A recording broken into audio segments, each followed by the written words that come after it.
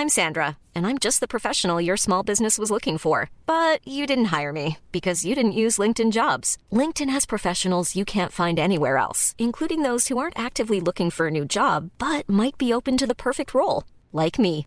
In a given month, over 70% of LinkedIn users don't visit other leading job sites. So if you're not looking on LinkedIn, you'll miss out on great candidates like Sandra. Start hiring professionals like a professional. Post your free job on linkedin.com/people today. Hey, it's Ryan Reynolds, and I'm here with Keith, co-star of my upcoming film, If, only in theaters May 17th. Do you want to tell people the big news? All right, I'll do it. Sign up now and you'll get unlimited for $15 a month and 6 months of Paramount Plus Essential Plan on us. MintMobile.com/switch. Upfront payment of $45 equivalent to $15 per month. Unlimited over 40 gigabytes per month. Face lower speeds. Videos at 480p. Active Mint customers by 531.24 get 6 months of Paramount Plus Essential Plan. Auto renews after 6 months. Offer ends May 31st, 2024. Separate Paramount Plus registration required. Terms and conditions apply if rated PG.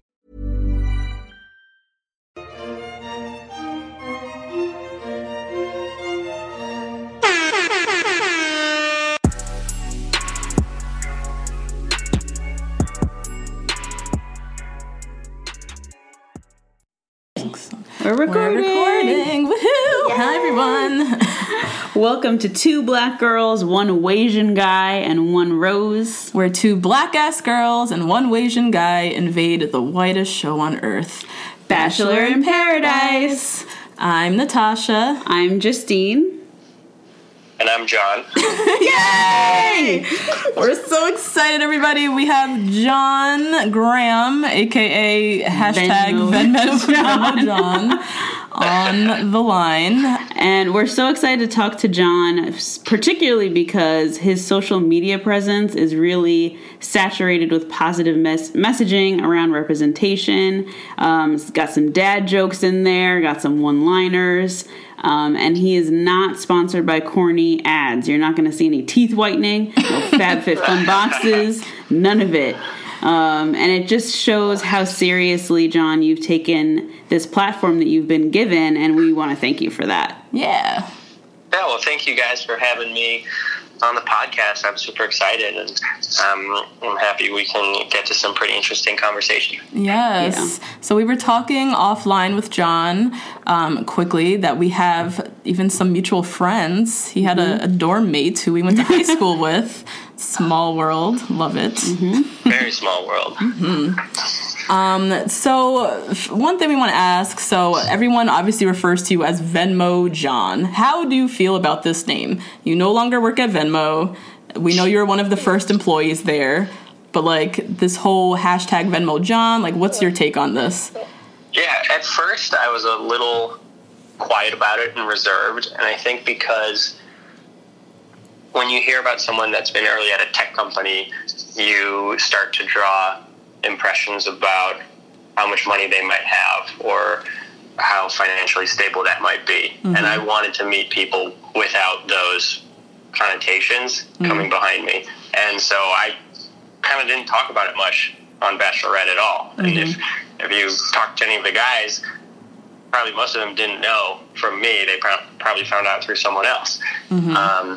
But then on Paradise, I realized that Venmo's a big part of my life. I spent several years working there, and because I was one of the first employees there, I got to see Venmo go from next to nothing with just a handful of people to something that a bunch more people use today. So I'm pretty proud and excited about my work at Venmo, and I would want my partner in the future to be excited about that too. So if that's something that I am hiding from people, then I'm not really opening up and doing myself the like full service that I should be to getting to know people. So I embrace it. If people want to call me that, then I'm totally fine with it. Yeah. I usually go by John, but people come up to me and yell like, "Are you Venmo John?"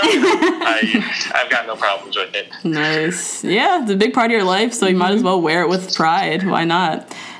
How did so we live in New York City, so we've obviously seen see you all over. We see you everywhere. These Venmo ads, how did that come about? Yeah, so years ago, we ran an ad campaign that was similar to the current Venmo ad campaign in the subways, but that one was called Lucas Uses Venmo. And one of our coworkers named Lucas, an Asian guy, We took photos of him looking very stoic, and we had random simple sentences plastered in the subways. Like, Lucas takes the stairs, Lucas eats sushi, Lucas likes magic, Lucas uses Venmo. And the whole idea was, hey, if Lucas is so normal and using Venmo, I should use Venmo too. And so this new Venmo campaign that they ran now was sort of a callback to what they did in the past with a little bit more exposure with someone that people have seen before on TV. Yes. Yeah. Very smart. Yeah. Oh, nice. I like it. Yeah, pretty cool. So where are you calling us from? I currently live in San Francisco. So I've been here for like 3 years or so. After I left Venmo, I joined a new startup out here in San Francisco, and I packed up my stuff from New York, and I moved to San Francisco. Oh, cool. Are you from New York originally? I'm not from New York. I actually grew up in the suburbs of Chicago. And I'd say that was like one of the whitest neighborhoods that I could have grown up in. And as one of the few non-white people, I always felt like there was a little bit of interesting dynamic or something that just seemed slightly different. People very rarely said things, but it just felt different. And then I went to college in New York, and I lived in New York for several years. That's when I was working at Venmo. And then I came to San Francisco after that. Okay. Well, me and Justine know all about white spaces. We do. Us private school girls, we know. Also from... I went to a private school too, actually. You did? Yeah. Wow. Oh, yeah. We got lots to talk about here. All right. So with, you were on The Bachelorette, Bachelor in Paradise, you've been watching yourself on TV. How were you watching the seasons? Were you doing watch parties? Like, how were you watching every week? I think for the initial episode for Bachelorette and the initial episode for Paradise, I watched with some friends at their houses or apartments. I don't have cable TV, and I only have Netflix and Hulu. So after we watched the first episode, I would just watch on my own, but I'd have to wait for the next day when it was available on Hulu to actually watch the episode. So I didn't even get a chance to finish watching them all. I watched what I could. Wow. Damn, John, really not giving a fuck. Not at all. That's hilarious. He was extremely entertaining. Yeah, he's like, I'll get around to it one day. Yeah, whatever. Yeah, whenever we've had a guest on the show, we love to dig into the casting process because Justine and I are especially fascinated by the complete and utter lack of racial diversity on the show. And we're really trying to make sense of all of it. So we're definitely going to dig into that a little bit. Sure, let's go there. Great. So before we talk about your casting specifically, what was your relationship to the franchise before you were on the show? I hadn't seen that many episodes of the show before. I hadn't seen a single episode of Paradise, but I had an ex-girlfriend in the past that was into the show, so I knew the premise. I'd seen a few episodes. I was probably like some subset of guys that are out there that think the show's a little contrived and silly, and I don't get it, and I don't know why I would watch it, but I was intrigued by the drama. I did think it was entertaining, and so I guess kind of the steps that led me to applying was in 2017, I got out of a relationship, and it was short, but I was pretty into it. So when it ended in early 2017, I was pretty bummed out for a while, and I really took time off of dating to focus on myself. And I joined a volleyball league, and I bought a guitar, and I started volunteering. So things that I wanted to be doing for myself, not focus on dating. And then by the end of 2017, my friends were like, all right, you should definitely get yourself out there again. And two of my friends, they're married, they love the show, and they're like, here's the steps to apply, here's what you have to do, and they kept pinging me every week to apply. So eventually I think my application process probably mimics a number of guys, but I just applied online. I don't think there's any casting in San Francisco that I know of. Okay. But I got to write an essay and send in photos and do a video interview. And I actually mailed in my application. So I put it on like a USB stick with the photos and the video and printed out my essay and put it all in like a little package and mailed it. Wow. And then, so that was early 2018. And then a few days later, or maybe a week later, I was smart enough to forget my email address in my application. Oh my God. So they had to like comment on like an Instagram post or something to notify me and like tell me to email a certain person. And then through there, I went to LA for interviews and eventually got an offer to be on the show. And we started filming shortly after. So my start to finish application time was pretty quick. Yeah. And I think depending on when you apply, it can be like more drawn out or it can be pretty rapid. Okay. Oh, okay. Wow. So you did all the steps, like sent in the tapes, mailed an envelope, like the whole thing. Wow. Yeah. I don't know of any other way to apply. I assume that everyone had to do that, but I don't know. Yeah, we've heard a mixed bag. Yeah, some like the LA people obviously did in-person casting. I think some people were noticed on the street. Yeah, some people were picked up on the street, or someone had a coworker whose friend was a producer, like all kinds of stuff like that. So wow, you did the whole old school route. Love it. But I do remember in the application process, I was cognizant that I'm Asian and probably different than most of the applicants that apply. And I was concerned because in my head, and I told the casting agents this, and I told some of the producers, in my head, my perception is that the people that go far and the people that get on and the people that win are homecoming kings that you see from the Midwest that, played football and are incredibly good looking, and they're all like, 6'5" and really athletic. And I don't fit that mold quite as much. And so I told them that, and they're like, no, that's not necessarily what we're looking for. What they want is a diverse batch of folks, but hopefully with applicants like you, we're going to get more of those applicants now, because the truth is, my understanding is that they don't get many applicants of color, and they don't get many applicants of Asian or minority descent. Generally, what you see is on TV are the types of people that apply. So they can only pull from such a small pool from the minority group. So it's actually harder probably for them to hit diversity goals, if that's even on their radar. It never came up in my application process unless I explicitly talked about it. Okay. So that's been our assessment from talking with people, is that they really just don't get that many people of color to apply. Yeah. That being said, though, we've also heard that they go out and seek people. If they really want to find people of color, they have casting people that go out and search out people. I think DeMario or somebody was found in a Chipotle. Yeah. So if it's really up to them, they can do it. I heard Chris Don was found similarly. Maybe his friend referred him, or someone saw him just in LA and through that. And Chris Don's a black guy, so his application process might have been slightly different too. Right. Yeah. So, we were doing some digging online. So in terms of just the casting, the historic casting of Asian men on The Bachelorette, we had season 2, Andy Chang. He went home night 1. And then they didn't have another Asian male until season 12 with JoJo. Jonathan Hamilton also went home night 1. And then on Rachel's season, we had 2. Blake Kilpack, who was the U.S. Marine that everyone was obsessed with. Yeah. And Mohit Segal, who also went home night 1.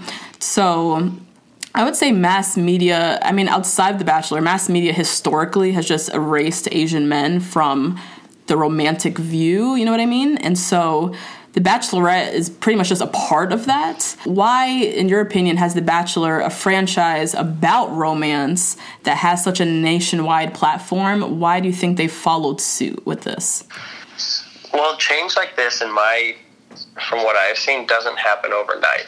And it's a long process. And it's not just for any sort of culture or ethnicity. It's probably anybody, any group that is non-white.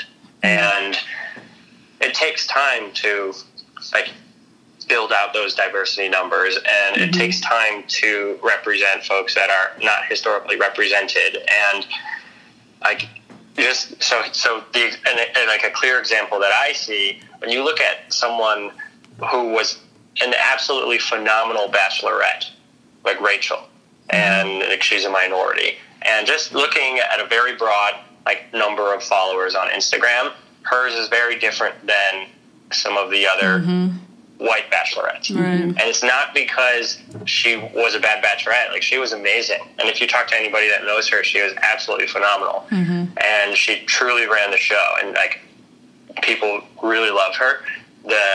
The difference is that the rest of America sees differently, just on, like, appearances, and that's not something that changes overnight. It takes a lot of time. So as long as there, there's continued representation, like with Asians specifically, I think like with the movie Crazy Rich Asians, which I talked about and I love, and with you seeing more Asian folks in the media and now on Bachelorette and on Bachelor in Paradise, it's really cool to see.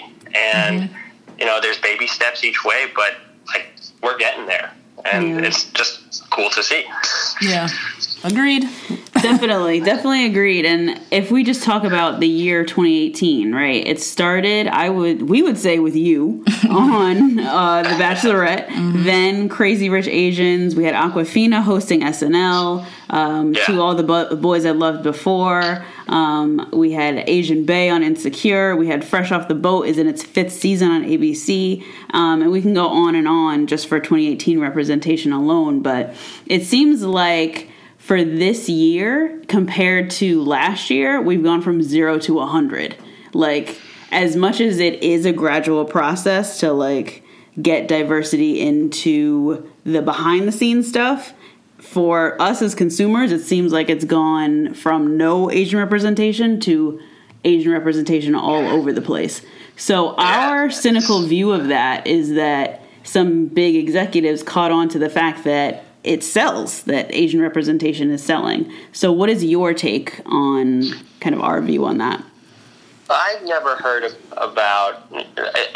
in person about any sort of riding the Asian hype train for 2018. Maybe those are conversations that the higher ups have. It never came out in any sort of discussions with me.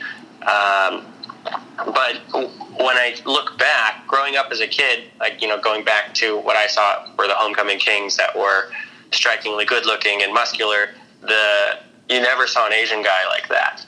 And to see folks like that represented in the media in such a positive light as the leading male or the leading female of minority descent, that's just such an uplifting thing to see. So much so that Asian guys chase me down the street now and have called after me just to say that they saw me on the show and thought it was awesome because I'm Asian, or because I have the same major as them, or because I work at a tech company like they do. Wow. And it was like that's the type of representation to me that matters. When people feel so much more proud of their background and so much more like valued and understood just because they've seen somebody that they don't even know in person. Right. Yeah. That is so heartwarming. It is. And literally so nice. Why it we really always is. I was with my friends and I was like, guys, I have to take a photo with Patrick. He's the man. Look at him. So I stopped to say hi. Yeah. Wow. Aww. Yeah, representation is so crucial for those moments in particular. Yeah. Where the little girl or just the random guy in the street is just so happy to see someone who looks like him. Yeah, because I felt that way growing up, and I never saw people role models that I could look to in the media that look like me. Yep. And so, if they feel that way, then heck yeah, I'm happy to sit down and chat with them and take photos with them. Yeah. Awesome. Nice. Awesome. Yeah. So just moving into that, a good segue. According to a huge study done by OkCupid in 2014, Black women and Asian men were deemed the least desirable among online daters. But in the last 4 or 5 years, Black women have been celebrated in the media and definitely seen as desirable. And as we said before, this year, Asian men have been having a similar buildup. Henry Golding and Crazy Rich Asians and A Simple Favor is definitely a sex symbol now. And as Insecure fans, we were dying over Asian Bae Alexander Hodge. We were definitely swooning over him. So what are you making of this movement of the hot Asian male that you're definitely a part of? As a half Asian male myself, I think that's awesome, especially, as someone who didn't grow up with that stigma around me. And another thing too, like, I know I'm going to have kids that have some sort of like Asian looking features, and I want them to feel like they have role models growing up. And I see young Asian kids today, or young kids of minority today, that might face similar challenges or just insecurity issues, and I want them to feel like they have role models.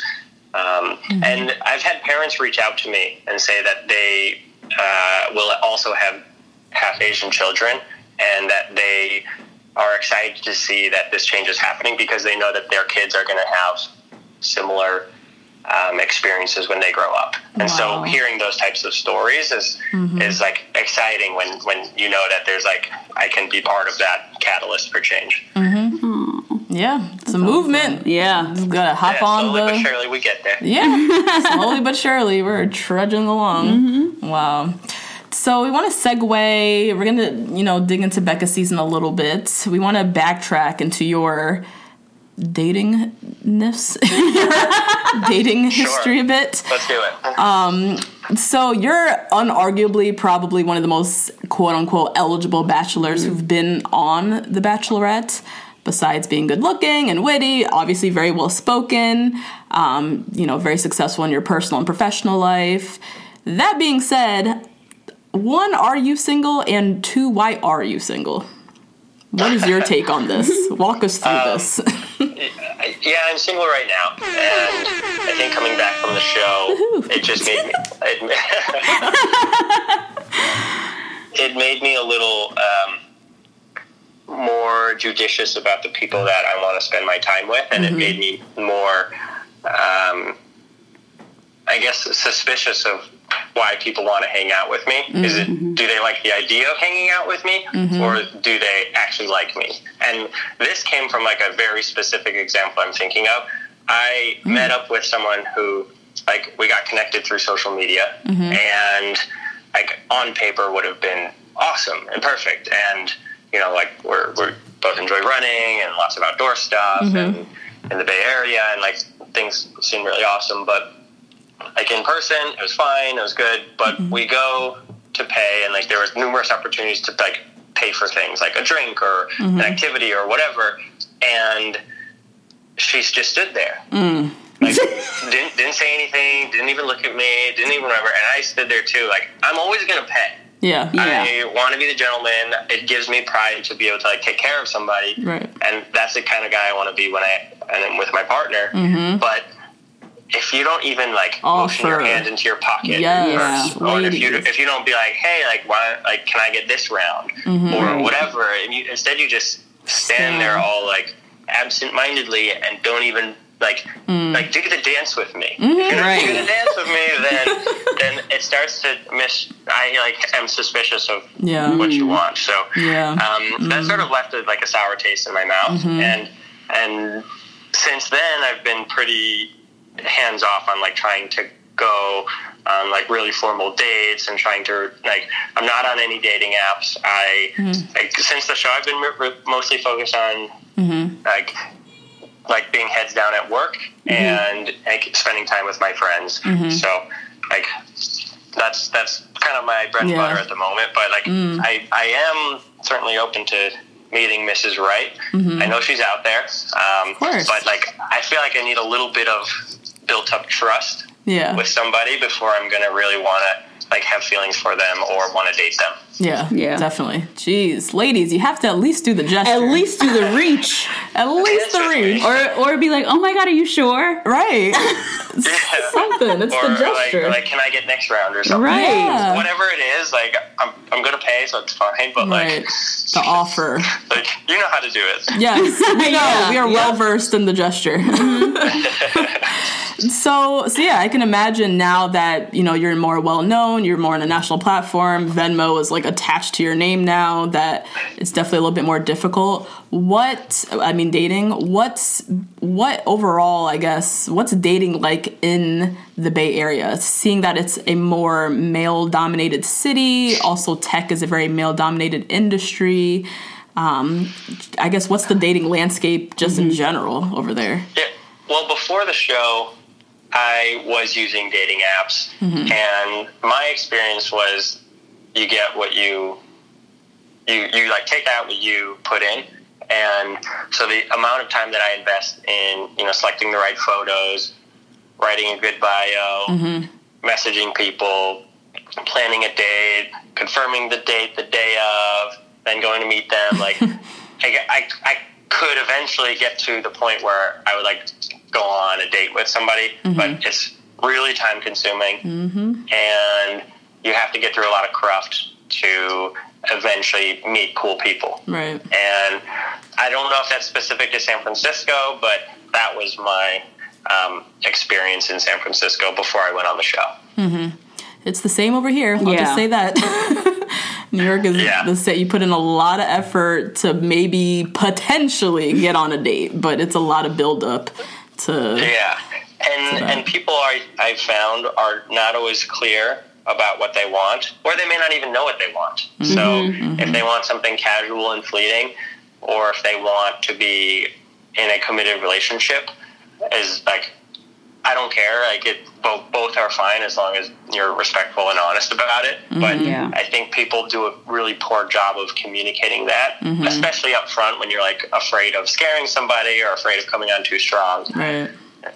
So I've always, especially more recently, found that it's better to be upfront about what you want and how you feel. Yeah, definitely. Yeah, we talked about it on our last episode, just like clearing motives and being very upfront as to what your intentions are, because on online dating, it's also like you can you might be polarizing in that people are really going to like you, or people are going to hate you for being that upfront. Right. Yeah, that's true. In the same way that on social media, people love you or hate you, you want to be polarizing, because the people that love you are your like diehard big fans, and they're not going to leave you.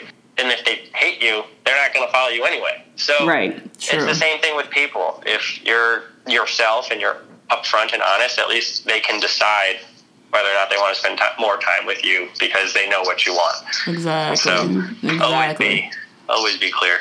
Yes. Yeah. I said last week, online dating feels like a bunch of people just wasting each other's time. If we all were just clear on our profiles, it would be a lot easier and we'd go on more dates. Yep. Are you DTD or DTF? Yes. Right. Exactly. Let's be upfront, please. So, wait, you've never considered going on Raya? Have you heard about Raya? Oh, yeah. You can get on Raya now, John. Yeah. I have heard of Raya. I don't know if I have any. I'm sure I have friends on Raya. I've never talked to them about it, so I don't know. I've never been referred, or I've never had that conversation. But I thought you had to be referred by someone who's on Raya, and I don't know anybody on Raya. Yeah, but you could email somebody from Raya. You would get in. It's very dubious. I know they look at like social media influence. So if you have a certain number of followers or something, but I don't know if you still need an invite code or something. I don't know. If he, your guess is as good as mine. I don't know. Yeah. Well, if you investigate, let us know and send me an invite. I have like 900 followers on Instagram. I'm nowhere near Raya material. Okay, so let's dig into Becca's season. Your time on Becca's season was unfortunately short-lived, but we just want to know, what was your one-on-one time with Becca like? Did you see like sparks there with her? With Becca, I felt like she was one of the nicest people I've ever met. So sweet. She really cares about getting to know people, but I didn't feel like we had chemistry. And conversation was easy and was great, but I wasn't like, man, this is my girl. Like, I saw the sparks flying with other guys, and I tried it at first, and we didn't get there, and like, it's no harm, no foul. Like, I'm still friends with Garrett and Becca, and I'm so, when I see them together, I see how happy they are together, and like, I didn't have that with her, so I'm not at all jealous or upset about it. I'm like so happy for them. Good. Nice. Yeah. Nice. So as far as the house goes, like, who are you closest to in the house? Yeah, I at the house, I definitely hung out with Garrett a bunch. I hung out with Kristan. I hung out with Leo. I hung out with Blake and Colton. So those were some of the guys that I was closer with. Okay, you had a lot of friends. Yeah. Good. So Justine and I have dug into our podcast quite a bit. Becca's season of just some problematic men among the cast. We had Lincoln, who was a convicted sexual offender. Leo had some sexual harassment accusations come out, and he also just looked like a full-on dick on Paradise. Yeah. And Jordan, it's a bit split. I would say, in my opinion, he seemed very self-absorbed on the season. He's now kind of had a whole nother like storyline arc with Paradise and this whole Jenna scandal. And then Garrett, who we've definitely not shied away with how we feel about his whole social media stuff. I'm just curious, like, what was the energy like in the house among the guys? I mean, I would say with the guys, we were all pretty tight. There were maybe a few people that we were not fond of. And other than that, like, we were buddies. Like, we would just hang out. And like in the later weeks, most people didn't want to know what was going on the one-on-one dates. I, on the other hand, was always curious. I was like, oh, what'd you guys do? How did it go down? Like, 'cause I didn't have feelings for Becca like that. But some of the other guys were like, oh, I don't want to hear about it. Just like, do your thing. Let's be homies though. And but like, with the exception of maybe a couple guys, like, we were all, I would say, like, fairly tight. Maybe some guys closer than others, but like, we were all buddies, I'd say. Okay. And so after, I guess what makes it interesting is, like, after all these different scandals with Lincoln and Leo and Garrett and all this have been revealed, how did the dynamic around all you guys, I guess, post-show, like, did they shift? Has anyone even talked to Lincoln? Like, what's happened? I haven't really spoken to Lincoln much after the show. I think we texted a couple times right after I got back from filming, but since then, not so much. With Garrett, I still talk to him more regularly. I just got dinner with him like on Friday. And anybody else? Who else did you mention? Yeah, I guess just if there was a dynamic shift after, like, it just seems like 1 week there was like the Lincoln scandal, then the Leo scandal, then the Garrett scandal. Like, was there a shift among you guys in terms of your dynamics?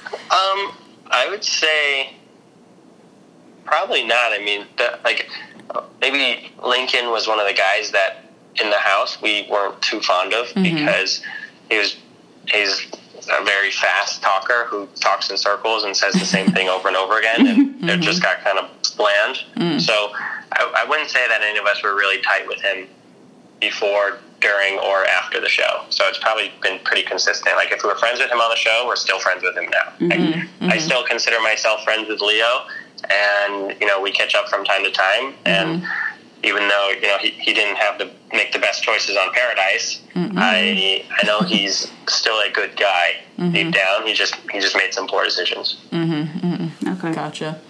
Now, with Becca and Garrett, so Becca was someone who, going into being the Bachelorette, she was very vocal about being very political and being, you know, liberal, big Hillary fan, all that jazz.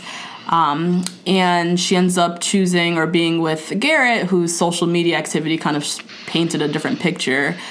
And in the end, we were a little perplexed by her choice until we kind of just saw it as, this is a woman, a white woman, who is able to use her white privilege to kind of bypass maybe viewing someone's belief systems in a way that, as a woman of color, I wouldn't be able to look past some of the things that I saw from his social media. It would just be a deal breaker.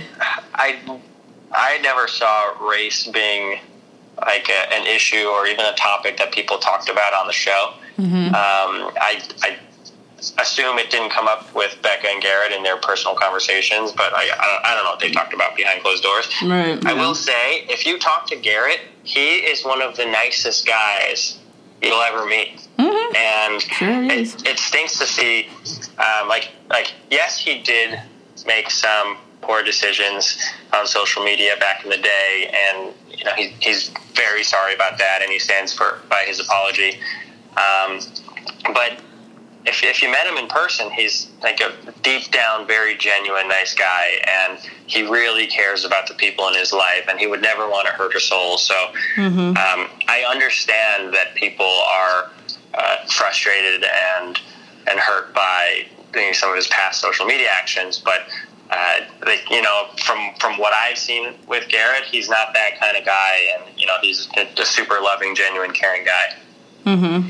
Yeah, I can see that. I could totally see how he's a definitely upstanding guy. Yeah, and a likable guy. Yeah, he's super fun, super funny, and very caring with those people that he's close with. So that's the kind of person that Becca fell in love with, not for some mistakes that he made in the past years ago. Yeah, I guess my personal, I don't want to get too into it because I can go off on a whole tangent, but my personal belief around it is I would love to have seen Garrett just kind of own your beliefs. For me, I think it's weird for him to apologize for the likes in a way. Don't apologize for your likes. Give an explanation for, if that's what your belief system is, then just own that and run with it. The apology thing was kind of weird to me. I don't know. But anyways, what we wanted to ask was really, with politics, how does politics for you play into dating? And have you ever dated someone who might have a different belief than you, and how did it work? I don't think politics really comes up in conversation on dates that I've been on. And with my friends and inner circle of people that I hang out with, I would say we're all pretty like-minded and being liberal and wanting to treat people with respect. Mm-hmm. And we do our fair share of hating on certain political figures, but that's generally in jest, and just with our friends, we don't go into deeply political stuff in our dating lives, or at least I don't. If there's any plug though that I want to have, it's that people should go vote. Thank you. In this upcoming election, so plug away. That's really important, everybody. Yep. You heard it from John. Go vote. Go vote. So one thing that we thought was interesting, tying back to social media, is that in the kind of Garrett apology, he said that he never realized the power behind a mindless double tap, and who's to say that what anybody likes is truly what they believe. But now both Becca and Garrett have sponsored content on their Instagram pages, and so they can't deny the monetary value of those double taps. So as consumers, what can we make of all of this when they're diminishing the value of a double tap, but also asking us to double tap? I don't know. I hadn't thought that far ahead into it. I think they try to pick brands and sponsors that are meaningful to them and are true to who they are. Mm-hmm. So if it's something that they want to be sponsored with, and I was actually just talking to Garrett about this. He has a way bigger social media following than I do, and he barely does any sponsorships because it's just not something that he cares that much about. And, he's an outdoors guy and loves to be active and loves to be with his friends and family. So he'd rather spend his time doing that. So I don't think that social media is his end game. Okay. I think it's really it's when you're in that situation, and sponsors are offering you a lot of money to post a picture, who wouldn't do that? Yeah. But especially while, this might be a shorter window than other people in media. So he's not, I've never known him as that kind of guy, but it's social media is a thing that you can monetize on. So I don't blame him for it. I would be if I were in his shoes. Yeah. And he has a job as well. It's not like his only source of income is this. So. No. Yeah. He has a lot of experience with medical sales too. Oh, that's right. That's right. Yes. Yeah, he actually taught me quite a bit on the show too, because he had to go through extensive training for it. Okay. Yeah, gotta get that money. Yep, I guess. Gotta secure that bag. So, okay, we wanted to shift away from Becca and Garrett. Let's go into Paradise, where you thrived in Paradise, John. Yeah, well, I came into Paradise with a completely different mindset.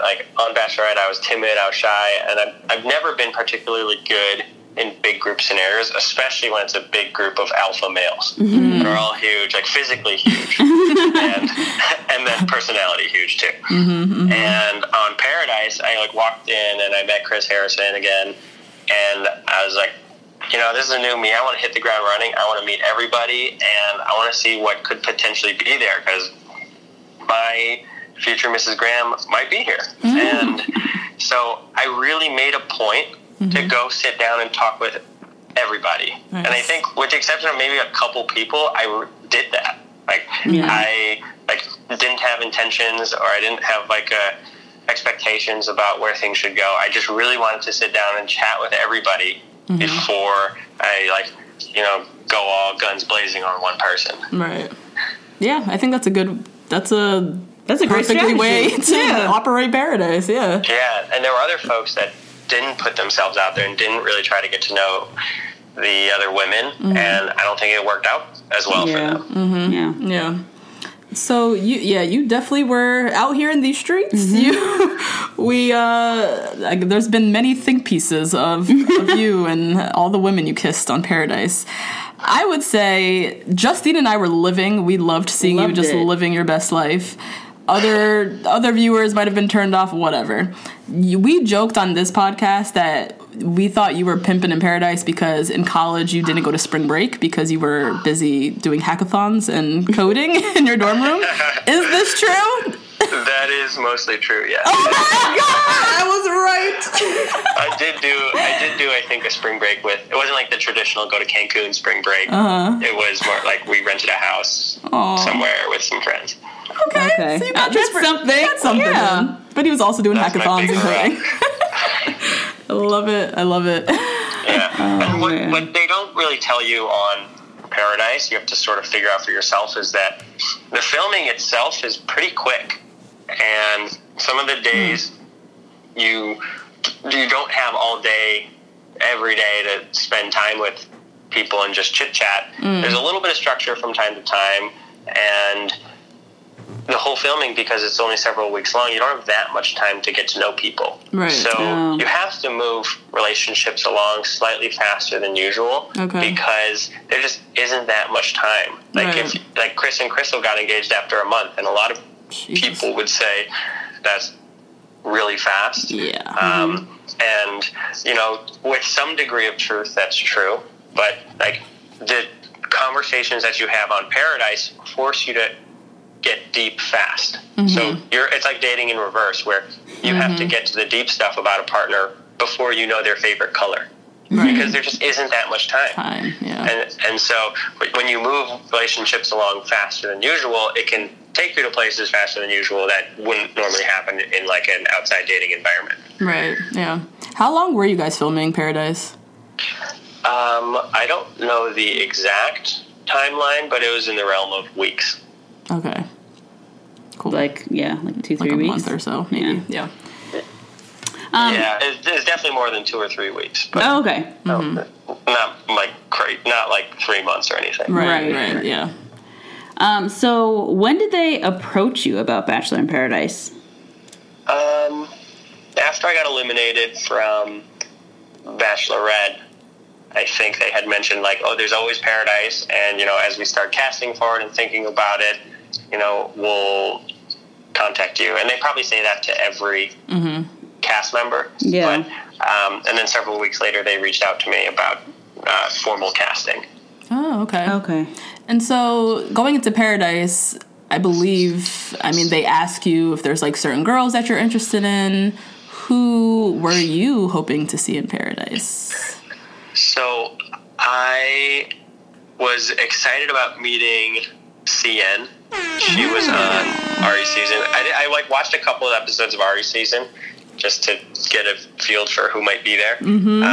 But I think she has a boyfriend. She does, yes. I DM'd her or I emailed her or something. And she's like, oh, I'm not going. I'm like, okay, cool. Oh my God, we love CN. She was on the podcast twice. Yeah, we love her. Yeah, she seems cool. I don't think I met her in person. Okay. And I had messaged Caroline too, but I don't think she saw it. Okay. Oh, damn. Mixed up in the DMs. I could totally see CN and John. It's like a little Ivy love match. Yes! Ivy POC. Yeah, Ivy POC love match. Love it. Well, Black women of Bachelor Nation and Black women in our inbox were ecstatic to see that you had connections with 2 Black women on the show, Jubilee and Olivia. So what's your experience with dating women outside of your race? Personally, I had not dated a Black woman before. Oh, before Paradise? Wow. Yeah, I had not. And I have dated white women and Asian women before. Okay. Gotcha. Okay. And everyone was really hopeful to see you and Jubilee and that one snippet of a date that we saw. And we got no footage beyond that first date. So what happened with her going home? Yeah, we had a super fun date. That ziplining adventure was really cool. We had a great time. And when we came back, I was pretty clear with her. I was like, hey, we had a fun date, but like... I'm Sandra, and I'm just the professional your small business was looking for. But you didn't hire me because you didn't use LinkedIn Jobs. LinkedIn has professionals you can't find anywhere else, including those who aren't actively looking for a new job, but might be open to the perfect role, like me. In a given month, over 70% of LinkedIn users don't visit other leading job sites. So if you're not looking on LinkedIn, you'll miss out on great candidates like Sandra. Start hiring professionals like a professional. Post your free job on linkedin.com/people today. This show is sponsored by BetterHelp. Justine, there's something I gotta get off my chest, girl. Tell me. I've been low-key struggling with my relationship with my phone and social media. Just the over-accessibility these devices create, this addiction to Instagram, the distraction from everyday life and the people closest to me, it's been really stressing me out. I'm not even gonna lie. I mean, that makes sense. Content overload is very real, and staring at everybody's highlight reels can be overwhelming and can absolutely steal your joy and peace. Yeah. We carry around different stressors, big and small. When we keep them bottled up, it can start to affect us negatively. Therapy is a safe space to get those things off your chest and to figure out how to work through whatever's weighing you down. You all know we're huge advocates of therapy. We talk about it all the time on this podcast. It's been tremendously beneficial throughout different stages of my life and areas where I've needed help, from eating disorders to new relationships to my ever-changing relationship with my family. Therapy has really helped me to set boundaries and prioritize my self-care. If you're thinking of starting therapy, give BetterHelp a try. It's entirely online, designed to be convenient, flexible, and suited to your schedule. Just fill out a brief questionnaire to get matched with a licensed therapist and switch therapists anytime for no additional charge. Get it off your chest with BetterHelp. Visit betterhelp.com/2BG1R today to get 10% off your first month. That's BetterHelp. HELP.com/2BG1R. I still haven't met everybody. I was still pretty early on Paradise, and so I was still like getting to know everybody. I'm also like, I'm not a jealous type, and I wouldn't want I wouldn't want to ever feel like restricted, like I can't talk to people. And I told her that too. And I think over time I sort of felt like with our time back on the beach and still getting to know people, I thought that Jubilee and I would be better as friends. And so I had given her a rose, and then so it was like it switches. So now is her week, the women's week, to give roses out. And I told her that I think we're better as friends, and I don't think she took that well, and she didn't want to meet anybody else or spend time with any other men on the beach. So she left. Like, she had the power of the rose that week, so she was definitely safe, but she chose to leave instead. Oh, wow. Okay. Right, yeah. Damn. At her sprung. Yeah. She was real. Sounds like she was sold on you. Yeah. Yeah. It's kind of hard when you just got there and you still kind of want to, like, explore. Yeah, and meet people.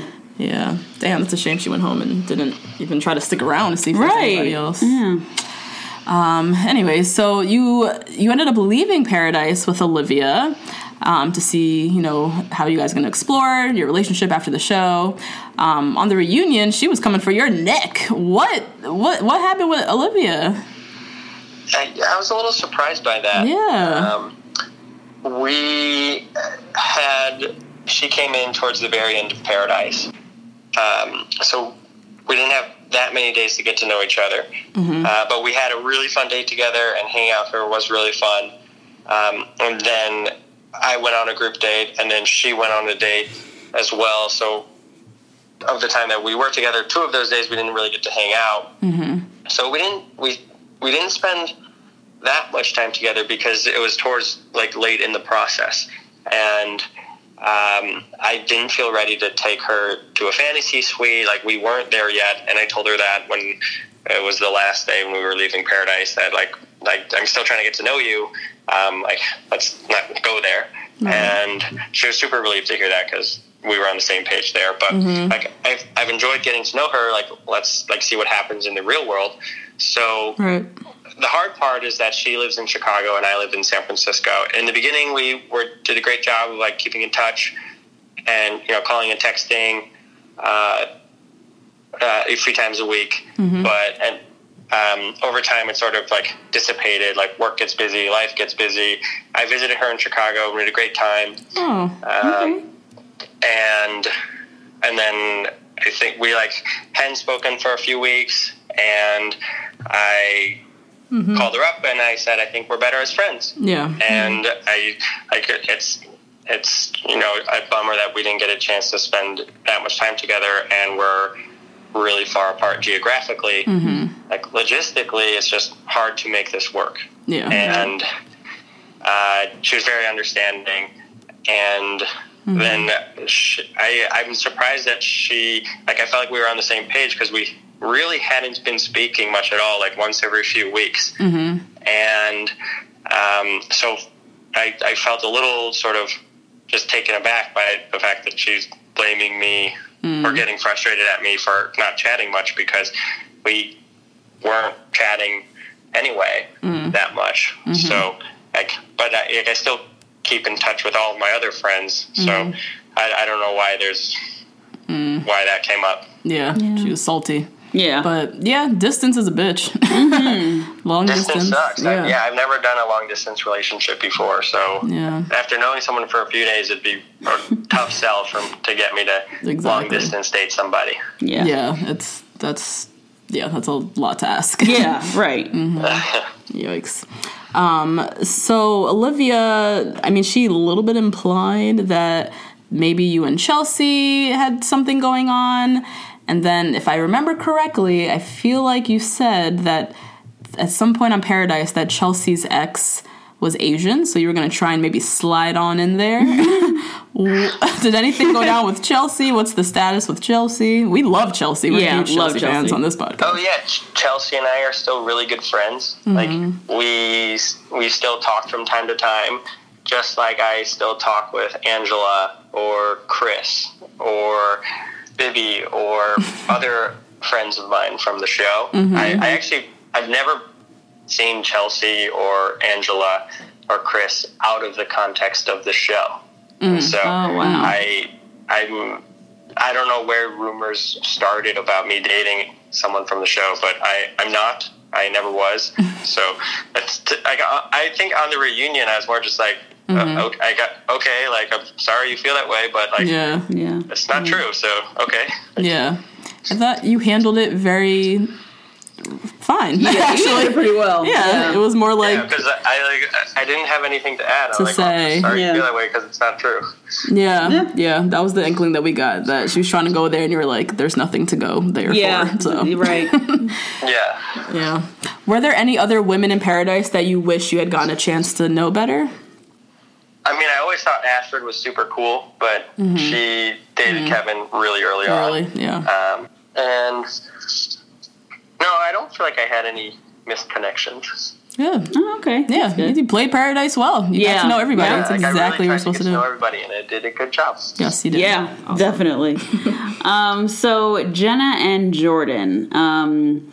This whole scandal has been drawn out for so many weeks, so long, probably longer than you were filming. And it's no secret that people go on this show for fame, Instagram followers, money, and just no goal of going for love. And this whole scandal has been so messy, and it's just hard to pick a side with Jenna and Jordan because we feel like as viewers, both of them came on with dubious intentions. So how does the show keep its integrity with the growing power of influencer fame? Something that I've always thought is that people come for the drama, but they stay for the love.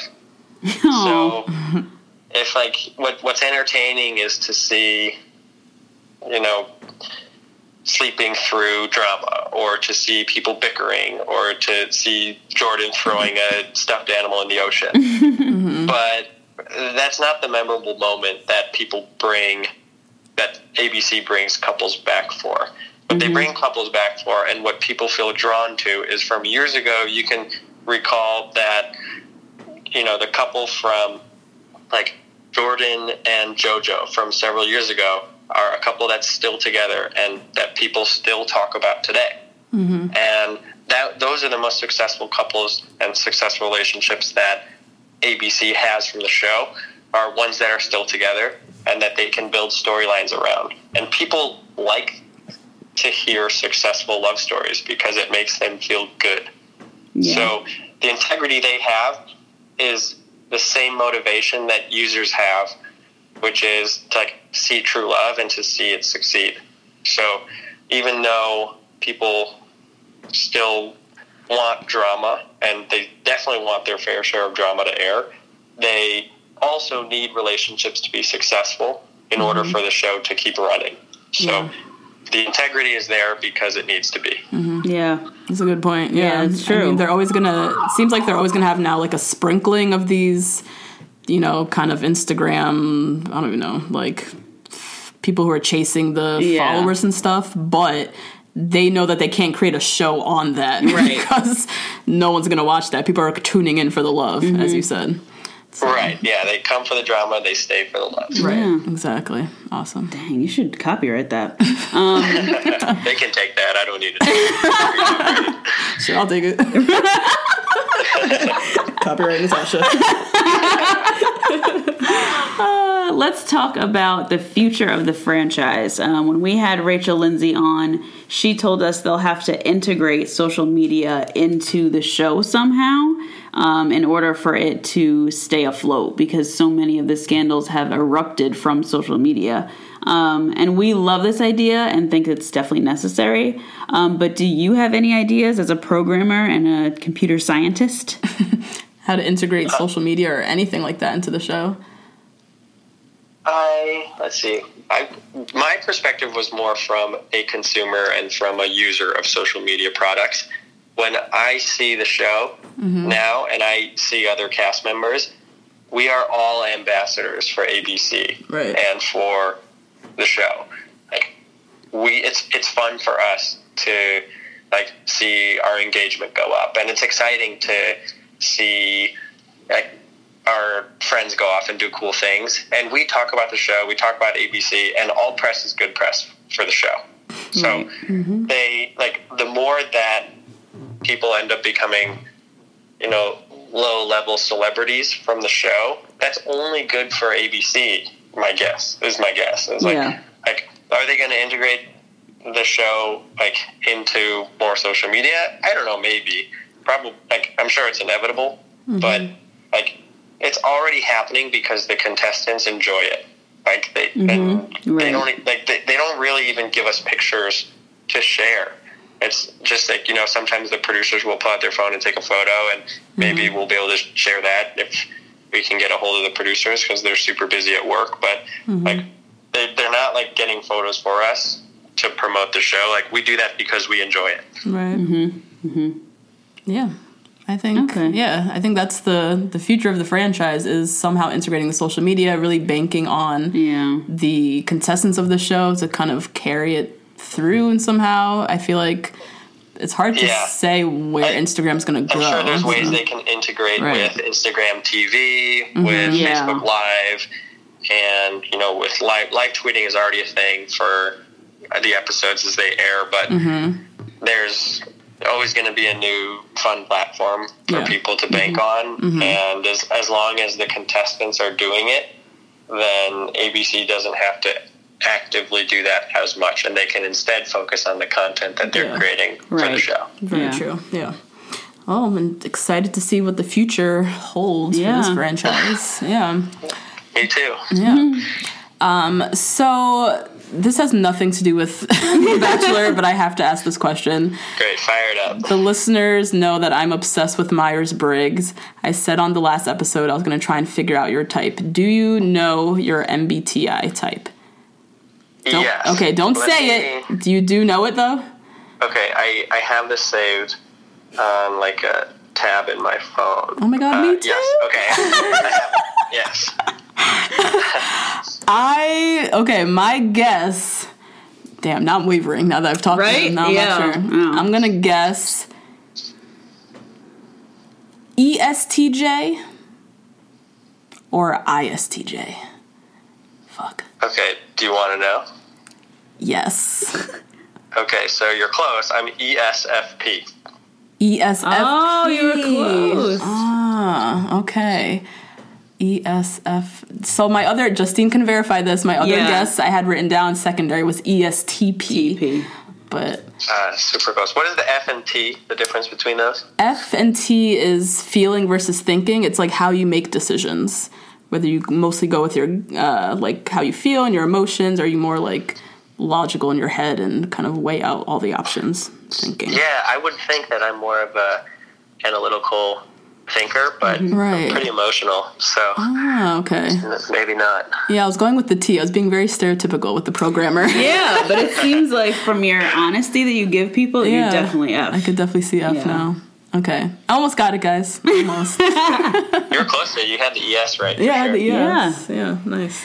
And we looked at your LinkedIn profile, which is hilarious. You went from Morgan Stanley to some startups to TV, and now you're working in San Fran. What's next for you?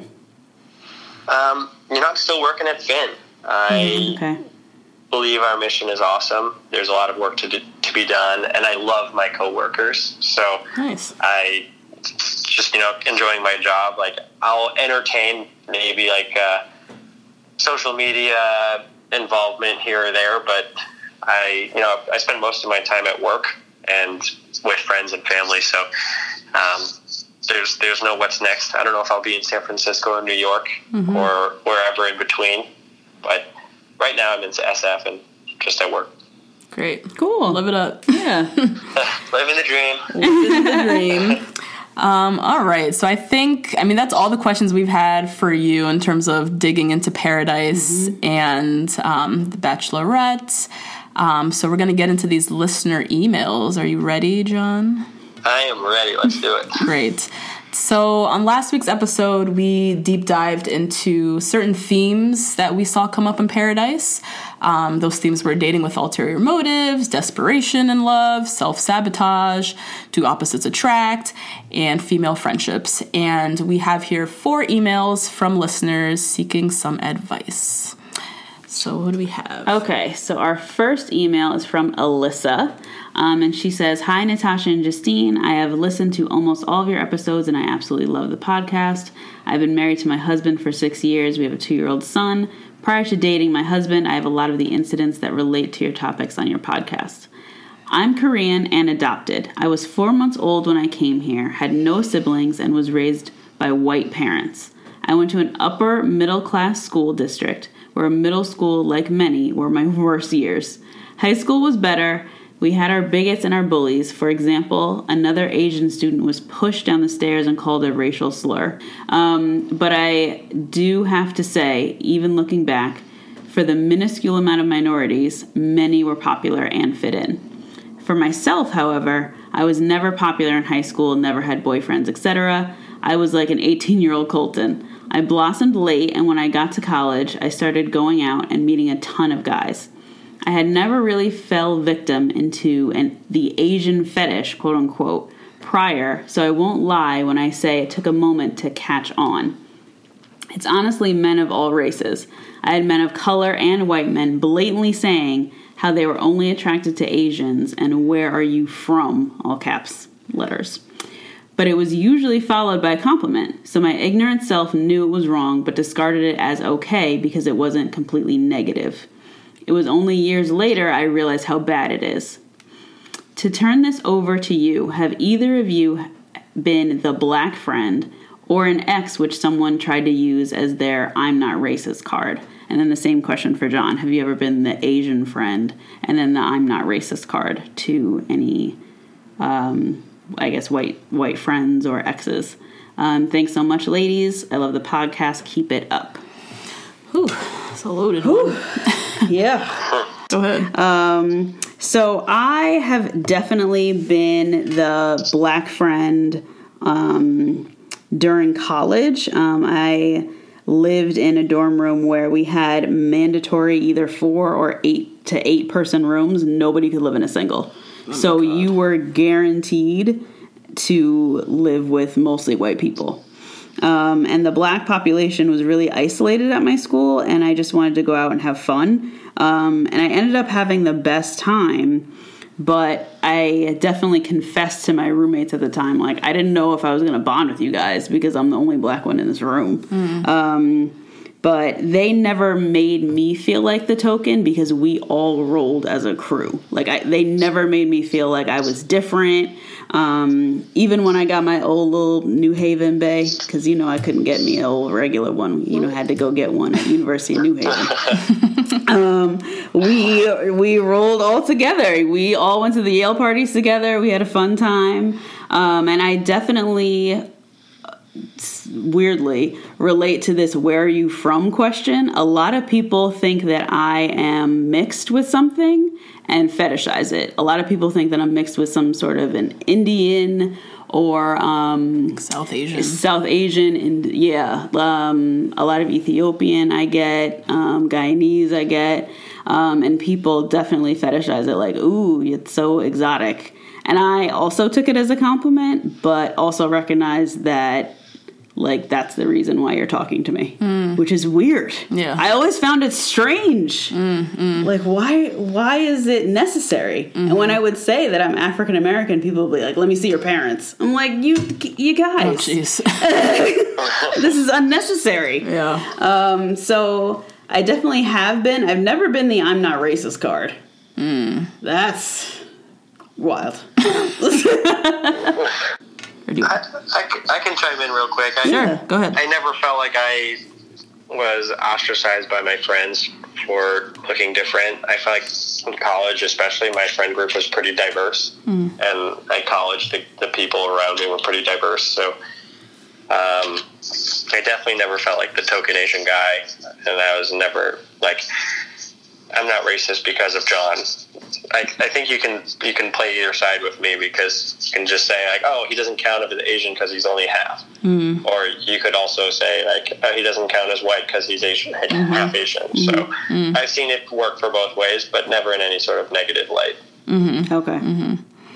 Yeah, I'd say, I've definitely been used as the I'm not racist.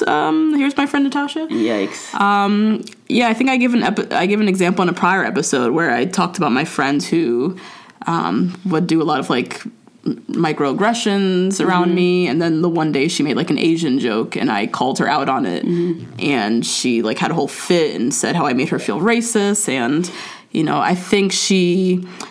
I think I had let her get along for so long with all these little microaggressions that she felt fine to say whatever she wanted around me. And so in that essence, she was using me as her like race card friend. Right.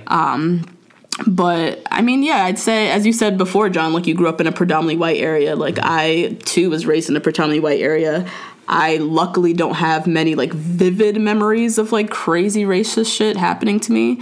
But I'm sure that there might have been stuff that went down where people felt fine doing it because they're like, in their collective conscious, they're like, oh, I'm friends with Natasha, though. Yeah. So it's like, whatever. Now in my life, I say everyone who's in my life now is with purpose. And so I don't feel like I'm friends with anyone as the black friend. No. But to Alyssa. I would say, I'm not sure how old, well, Alyssa's married with kids. Okay, she might be older than me. But I would say, for me, it just took time. And, like, once you get older, you choose your friends more wisely and with more intention. And versus when you're in middle school, you're just kind of all friends for convenience. So I'd say, I've kind of definitely evolved out of that. And hopefully I'm not in anyone's life now as their quote-unquote black friend or, I'm not racist friend. And, I think it just took time. Yeah. All right. So thanks, Alyssa, for your question. Next question is from Ashley. First of all, let me say you ladies are incredible. The world needs many more of you. I can't even say. Thanks, Ashley. I was listening to your episode on desperation. I have a desperation story leading into a question of my own. I was obsessed with this guy for 3 years. We met in a whirlwind romance one summer before he moved away. He was witty AF, and the banter was better than most sex. Will fuck for banter, she put in parentheses. Jesus. He always told me we couldn't work because we were abroad in different places, but kept me on the hook and talked to me over Messenger constantly for years. He told me I was his favorite person, that he loved every day he saw me and regretted every day he didn't know me. Real fuckboy shit, and I ate it all up. Finally, he met someone and stayed with her before going abroad again, and went long distance with her, making me feel like an utter dumbass. They're still together and have a dog, aka marriage. I've always believed in the he's just not that into you principle, where if he wants you, he'll make it work no matter what. Do you guys think that's true? If so, what about Ashley and Jared? Yours truly, Ashley without the win. John, I really need to hear your thoughts on this. Is this a thing? Yeah. I'm 29, and so I don't have that many examples of, like, these long-winded stories, like drawn-out relationships, or drawn-out love stories, for better or for worse. It sounds like she's the strongest, like, option B that he's ever had. Like, if he's always keeping her at arm's length, but won't commit. If he's, like, always bantering with her and talking to her, but then won't commit, but then meets someone else and will commit so quickly, then it sounds like he does care for her, and he probably in, like, different timing, or if he were a bit older, he would have committed. But under these circumstances, while he's still, like, young and able to meet more people, he'd rather do that. Right. Yeah. Damn. Sorry, Ashley, but I kind of have to say the same. So I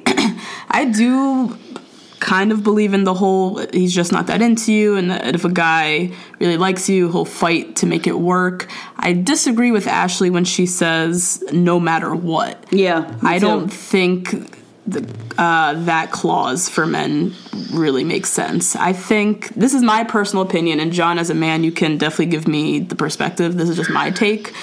I personally feel as if men, like maybe pre-35, even 40, really prioritize their career and their professional life and setting up themselves in that capacity more than finding romantic love, which is, I think, one area that men and women really are different on. A woman will quit her job and move across the country for a man. Yeah.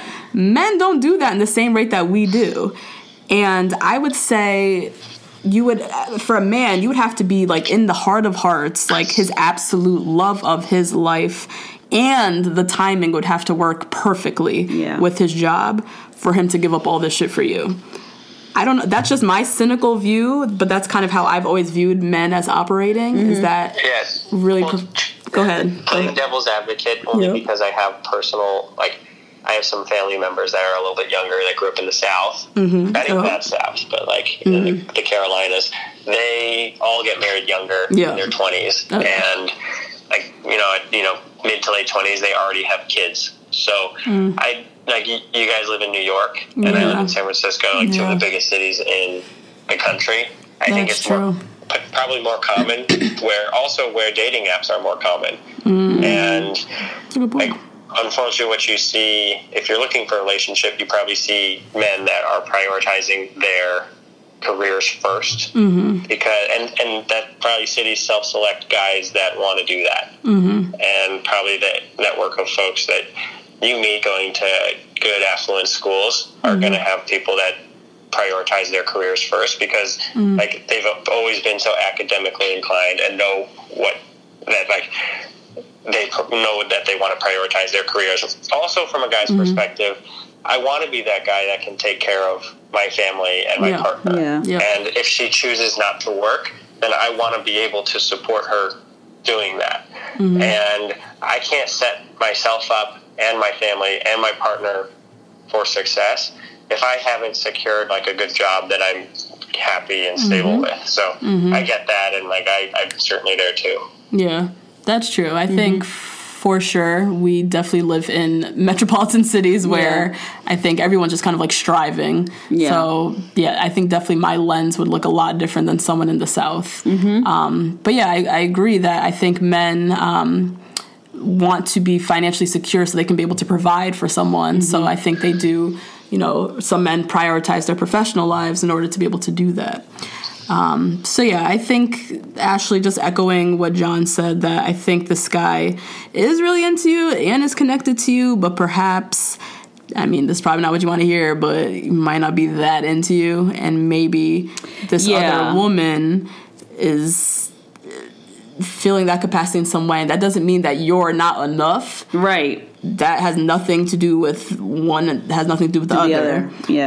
He just may feel a stronger connection with that girl, thus the decisions he's made with her. It's not you.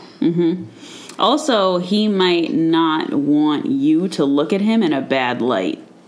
We hear that a lot of guys stringing girls along because they just don't want the girl to like feel bad about them or feel like they're being mean. They don't want to be the bad guy. They don't want to be the bad guy ever. And I think, unlike the man we have on the phone right now, they don't choose honesty, which is really unfortunate. But I think the more that you choose honesty, the more that he's just not that into you theory applies.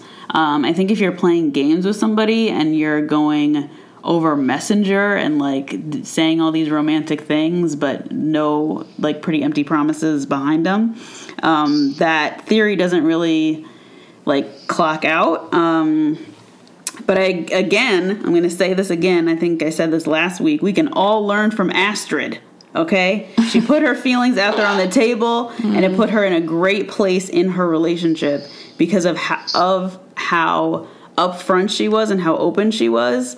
It made Kevin any decision he made against her, it made him look like kind of crazy. Like, it made him look like, why would you do this? This girl is, you know, taking care of you and is obviously emotionally stable and, like, there for you. And, like, what are you doing? And now they're together and happy. She's in Canada all the time. loving life. So I think it's way more complicated than that he's just not that into you thing that people say. And that you should just, like, block this guy on every single social channel that you can. Yes. Yeah. I totally believe in it. I agree. Probably better to cut ties. And I also agree Kevin and Astrid are phenomenal together. And Kevin was one of my closest buddies on Paradise, and and Kevin and Astrid are so awesome. Yes, we love them. We love Big them. fans of them. Yes. Good luck, Ashley. Yeah, good luck. So next we have Suzanne. She says, hey, I love your podcast, not only because I'm one of the many white girls who lives off of Bachelor Nation, but also because you guys talk about the real issues that are seen through the contestants and the events on the show. Since Becca's season, virginity has been a huge deal. There's definitely a difference of how big a deal it's been with Colton versus previous women who have been virgins. And I think you talked about that on your toxic masculinity bit in a prior episode. My question is basically, how does virginity impact relationships for women, specifically as they get older? I am almost 28 and I'm still a virgin because it's just never happened for me. I'm working on my PhD, go you, Suzanne, Dr. Suzanne, and I have obviously been preoccupied, but I am really wanting to find a partner now and feel like it's such a piece of baggage to most people, as we saw with people's reaction to Colton admitting he's a virgin. Hopefully this wasn't too off base for your podcast, and thanks for taking questions. Suzanne. Ooh, Susie. A lot.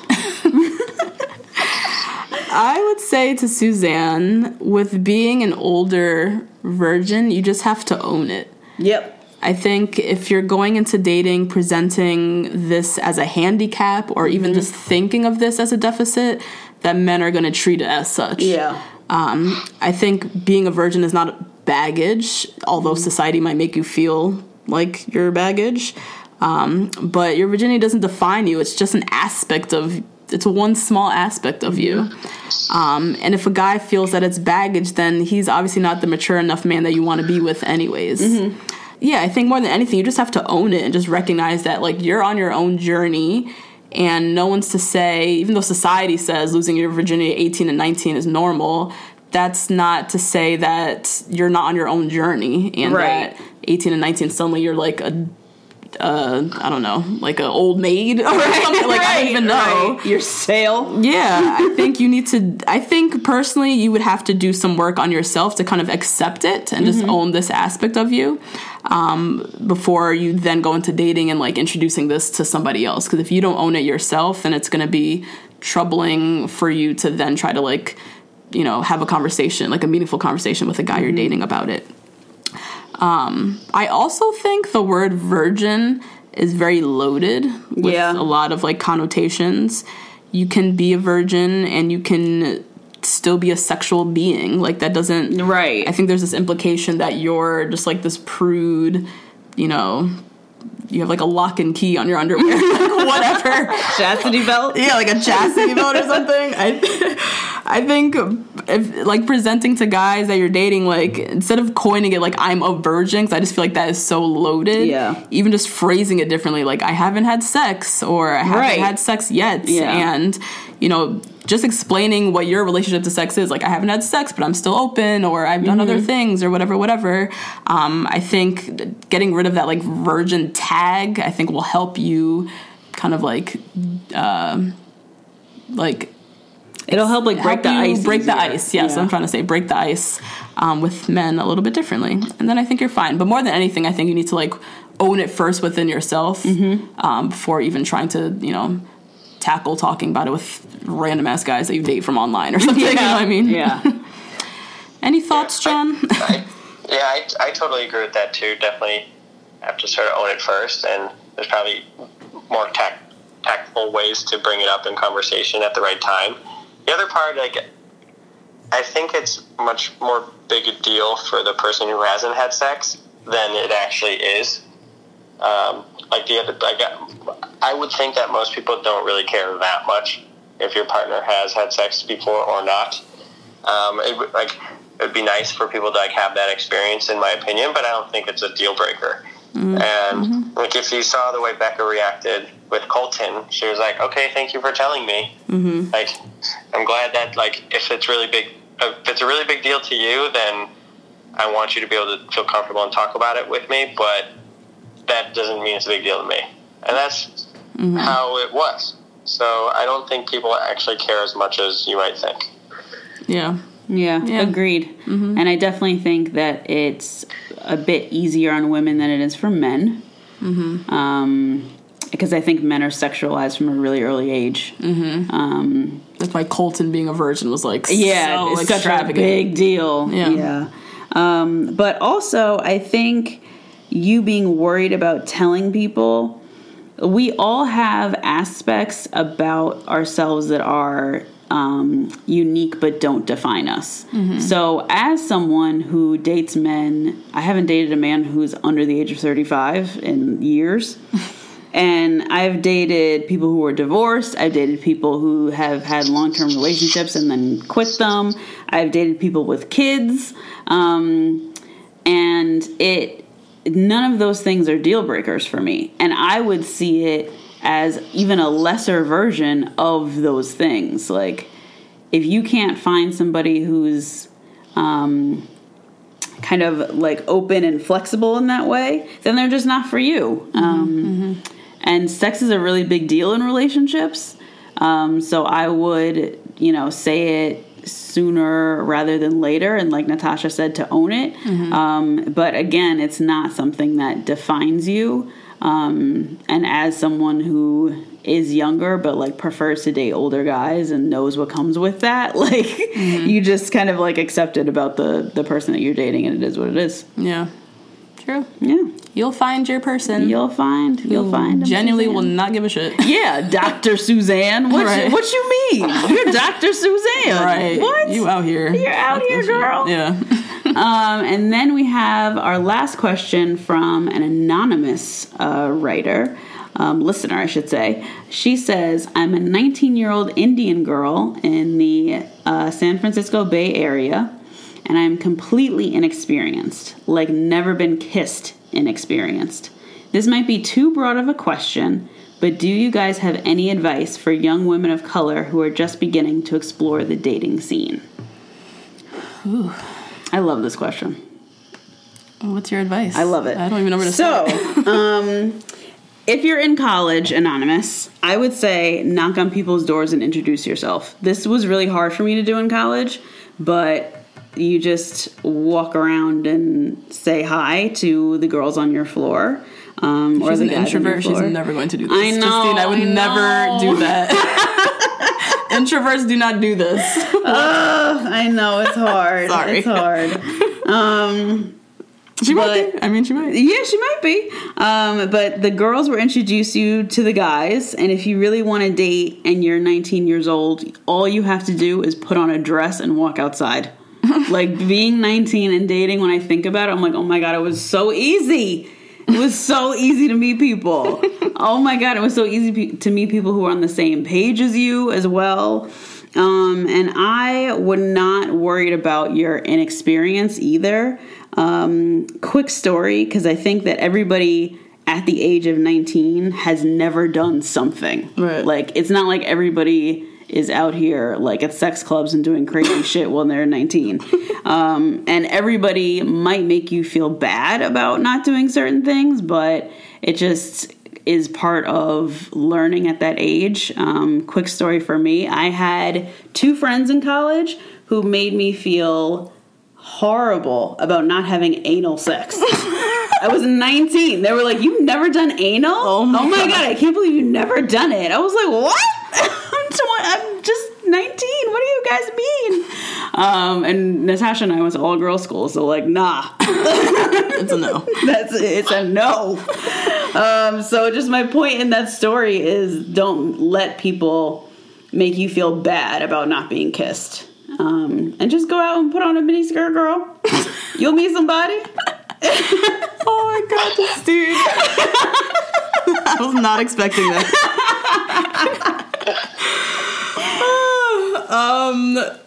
John, do you want to go or I go? I can't say whether or not to wear a miniskirt as a guy. I'd be like probably more interested if I saw maybe like a sexier outfit on somebody. But I used to be really shy too, and part of it stemmed from being really overweight as a kid. And when you're chubbier, your face is chubbier and your cheeks are chubbier, so your eyes look squintier, so I looked more Asian and was more embarrassed about that too. Oh my God. And like I really like the idea of going out and meeting people, but if you're in college, there's so many ways to do that through extracurriculars and through like club sports or other like non-athletic clubs and organizations. So the hardest part is just getting that first sentence into a guy, and it can be as simple as like how'd you hear about this club, or what classes are you taking this semester? And once you have an in, if they're interested, it doesn't matter what you say, they'll continue the conversation and ask you about you, and then you're there. Definitely. Can I ask you a question, John? Do you feel as if like growing up like chubby, like having your chubby days, did that shape you at all into, I guess, growing up into a more confident man or in some way? Did that have any bearing? I mean, it definitely made me, I know where I never want to be again. And that I had low self-esteem, and I was embarrassed about being seen by girls, and I was embarrassed about like going to a beach or like going to a party, and so like just from personal confidence, if you care that much about how you appear, then whatever you can do to just build up confidence will come out in how you portray to other people. So I would say, like help me shape what I am now, because I know what I don't want to be. Yeah. Oh yeah. Wow. Thanks for sharing. Who are we talking to? Anonymous. Anonymous. I had my first kiss when I was 20 years old. Oh. So I'm right there with you, girl. Being a late bloomer on all respects. I also dealt with like self-confidence issues. I also had a lot of social anxiety in college. That's why I was saying when Justine said go around and talk to everybody on the whole, nope. I could never do that. I was going through my own stuff. So I would say my advice is to have fun and stay in your lane. I think at 19, we have a tendency to just watch other people. Yeah, I know I did that for sure. I was watching all these girls with guys and having fun, and they seemed way more advanced, and I just felt like I was left in the dust. And I'm now at 28. I had a lot more dating experience that I would have thought I would have had at 20 with having my first kiss. Yeah, right. And watching everybody like progressing. And I just feel like everyone's on their own journey. And I think at 19 in college, if you're watching everybody else around you, that might make you feel potentially worse about yourself. Because it's going to seem as if everyone's so experienced when everyone's going through their own mess. So I say have fun. You know, as John said, get involved in things that you like to do. And that's honestly the best way to meet guys. So whether it's clubs guys or who you have a connection with. Yeah, clubs or just hobbies, like do what you like to do, and like you'll meet them within that vicinity. I don't think you have to worry about like, you're not at our age yet where we're just sitting here hunting for husbands. you have time. You still can have fun with it. And so just do what you love, and they're going to be there around anyways. Hang out with good people, good girlfriends. Yeah. They have friends, they have brothers, they have cousins. That's what you got to do. Just put yourself out there in that respect, but don't put too much pressure on yourself or watch other people too much, because that will drive you crazy. That's great advice, especially for these kids now with Instagram. Could you imagine going to college with Instagram? Oh, God, I can't. No.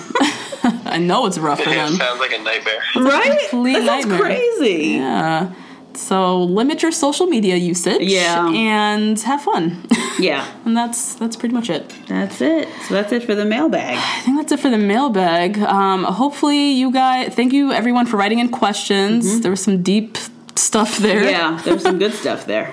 Thank you, John, for giving your mail expertise. Loved it. Appreciated that. Absolutely. Thank you for having me. This was fun. Yes, we just want to say thank you, John, for coming onto the podcast. We've been huge fans of yours from the beginning.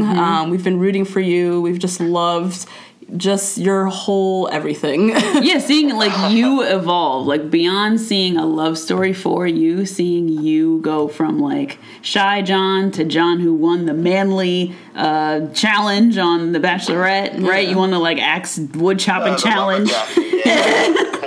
And then you were the pimp on Paradise. Like seeing that evolve. Your words, not mine. And then we're all over Times Square. Like we just love this story. Living your best life. Yep. We always are going to support that. So thank you so much for coming on the podcast. Oh, I appreciate that. Thank you so much. Awesome. And shout out to John's social media. You could follow him at JohnGraham262. That's everywhere, right? Instagram and Twitter? Yes. Okay, cool. And as always, guys, remember to rate, review, subscribe, follow us on all our Instagram, all the things, Twitter, the number 2 BLK Girls, the number 1 Rose. We're still tweeting mess, so go and follow us. Also on Instagram. And you can email us at the number 2 blackgirls, the number 1 Rose at gmail.com. Yes, we have merch. We have all kinds of fun stuff coming for you. Stuff going on. Stay connected. We love you, people. And yeah, we'll be back next time. Yep. Thanks for listening. Bye. Bye. Mom deserves the best, and there's no better place to shop for Mother's Day than Whole Foods Market. They're your destination for unbeatable savings, from premium gifts to show-stopping flowers and irresistible desserts. Start by saving 33% with Prime on all body care and candles. Then get a 15-stem bunch of tulips for just $9.99 each with Prime. Round out Mom's menu with festive rosé, irresistible berry chantilly cake, and more special treats. Come celebrate Mother's Day at Whole Foods Market. Hey, it's Paige DeSorbo from Giggly Squad. High quality fashion without the price tag. Say hello to Quince. I'm snagging high-end essentials like cozy cashmere sweaters, sleek leather jackets, fine jewelry, and so much more. With Quince being 50 to 80% less than similar brands.